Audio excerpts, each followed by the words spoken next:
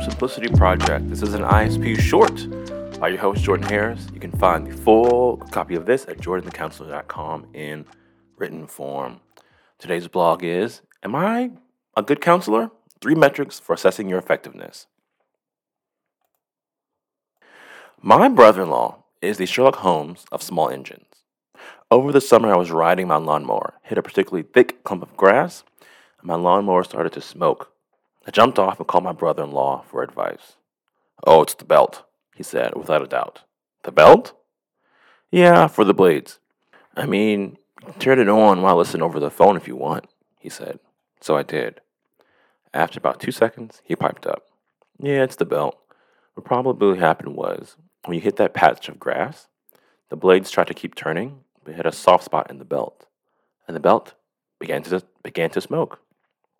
This guy diagnosed my problem within 2 seconds and then confirmed it by listening to the sound of my engine over the phone. Like I said, the Sherlock Holmes of small engines. A few weeks later, I mentioned that he was probably underappreciated by his customers. He works at a small engine repair shop and can diagnose most problems in 10 minutes or less. Most people don't understand how much work goes into being that good. So when he charges them $80, it just sounds like too much money for not a lot of work. He makes it look too easy. Yeah, sometimes it sucks. They don't get that it took 20 years of working on engines to get that good. But it's the same for you, I'm sure. He said, "You got your doctorate, so you can learn how to do therapy and really fix people." In that moment, I felt the pang of imposter syndrome. I am not the Sherlock Holmes of therapy. I think imposter syndrome has 3 parts.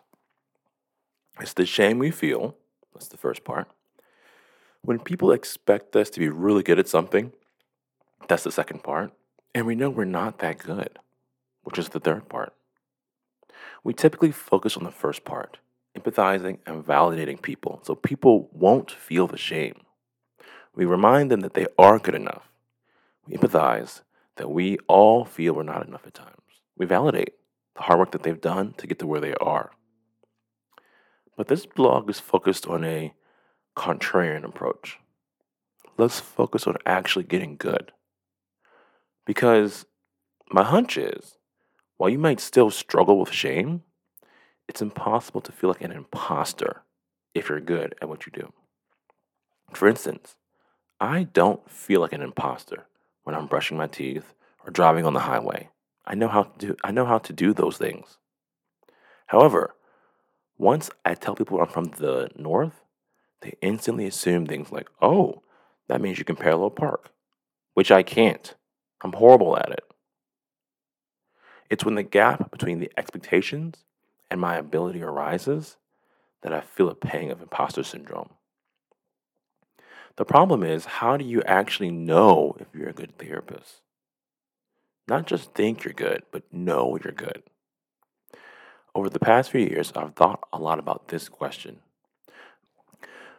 Most researchers say that since therapists are really bad at self-assessing our own effectiveness, we need to use objective outcome measures. We need to give weekly surveys, like the OQ45 or the SRS ORS combo or the core. I'm a big fan of tracking your outcomes using objective outcome measures.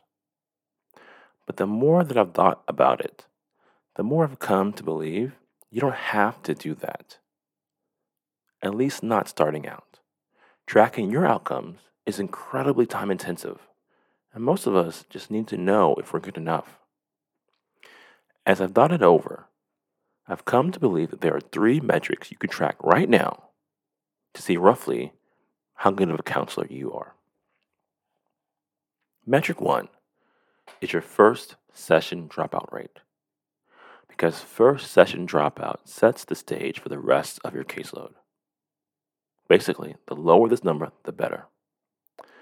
The average first session dropout rate is 30%. That means that for most clinicians, at least 30% of their clients do not come back after the first session. That's average, though. And there's some nuance into that number. Maybe I'll write a post about that later. But from experience, from personal experience, let me say this, don't let the industry standards set your expectations. If you're in private practice, you could have a first session dropout rate of 0%. It's totally possible. I know because my first session dropout rate is 0. My dropouts start at session 3, and then I have a small cluster around session 5. It wasn't always this way. A few years ago, I could not build a caseload over 16 clients because my dropout rate was too high. And in grad school, I almost didn't graduate because I couldn't get my hours. Clients kept dropping out. So I know from personal experience that you can improve your first session dropout rate. That being said, if your first session dropout rate is 30% or lower, then you're good enough. And you're clear to move on to metric number 2. Metric 2 is joint terminations. You want about 50 to 64% of your clients to have a joint termination session with you. There are 2 mistakes I've seen with this metric. The first is therapist saying, "Oh, my joint termination number is pretty high." I had a client call me the other day and tell me that they were done with therapy. That's a client informing you that they're dropping out. That's not what joint termination means. Joint terminations are usually client initiated and are negotiated between client and therapist and end with a termination session. The second mistake, which I made often, is not negotiating the termination with clients. See, I used to regularly give clients outcome surveys, and when they scored really well, indicating that their symptoms were in at least remission, if not full recovery, I'd bring up termination and we terminate. And then, a month later, I see them in the lobby with another therapist at my group practice. Yeah. Turns out I wasn't negotiating termination with my clients. Instead, they felt pushed out of therapy. Starting in 2022, I changed how I did things. I don't have numbers for this yet, but for the first time, I'm actually having joint termination sessions. Since this has started happening, something else has started happening. I'm starting to get client-generated referrals. Metric 3 is a client-generated waitlist. Unlike the other 2, this metric is not validated by the research. To me, it just makes sense. I mean, there's a reason that Chick-fil-A always has a line backed up to the highway, and every Apple store has a line to the food court. When you do good work, people tell their friends. The trick is, you want a client-generated waitlist. If most of your clients come from the local physician, pastor, principal, that's not the same as helping one client who then tells all their friends they have to see you. Honestly, I think this metric is the mother lode. If you have a client-generated waitlist, that means you're so good, clients are knocking down their door to come see you. The danger is, maybe you're only really good at helping a certain type of client. So those are the ones who religiously refer their friends and families to you. I think that's much less of an issue if you score well on the other 2 metrics.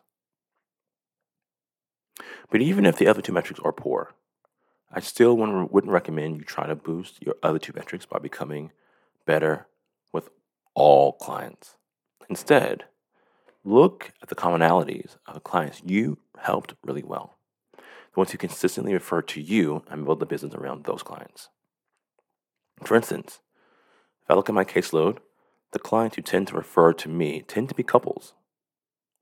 On the other hand, the clients who have bombed the most with are kids and young teens.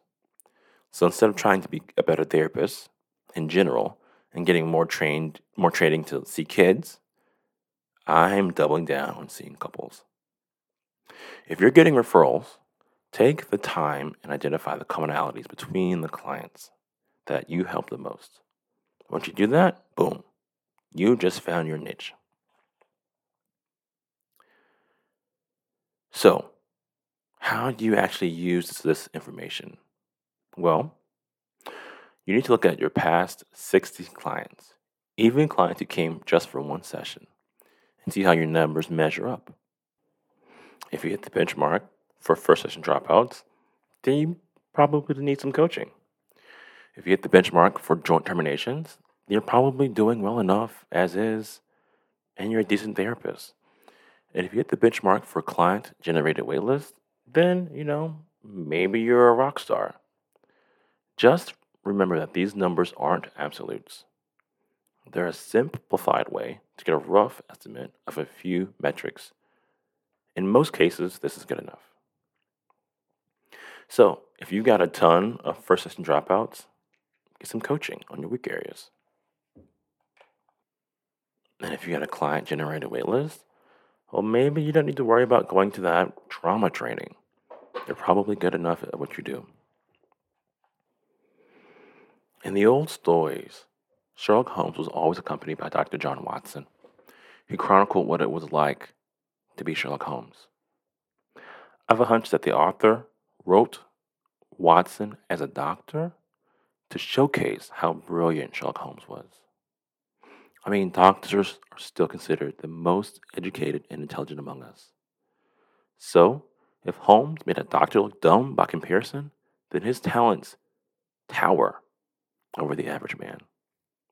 I realized a while ago that I would not be the next Sherlock Holmes, but maybe I could be the next Dr. John Watson. And that's why I write this blog, to mix practical experience, a little math, and the research literature, and document the path for the next Sherlock Holmes. And who knows, maybe that's you. Best, Jordan the Counselor.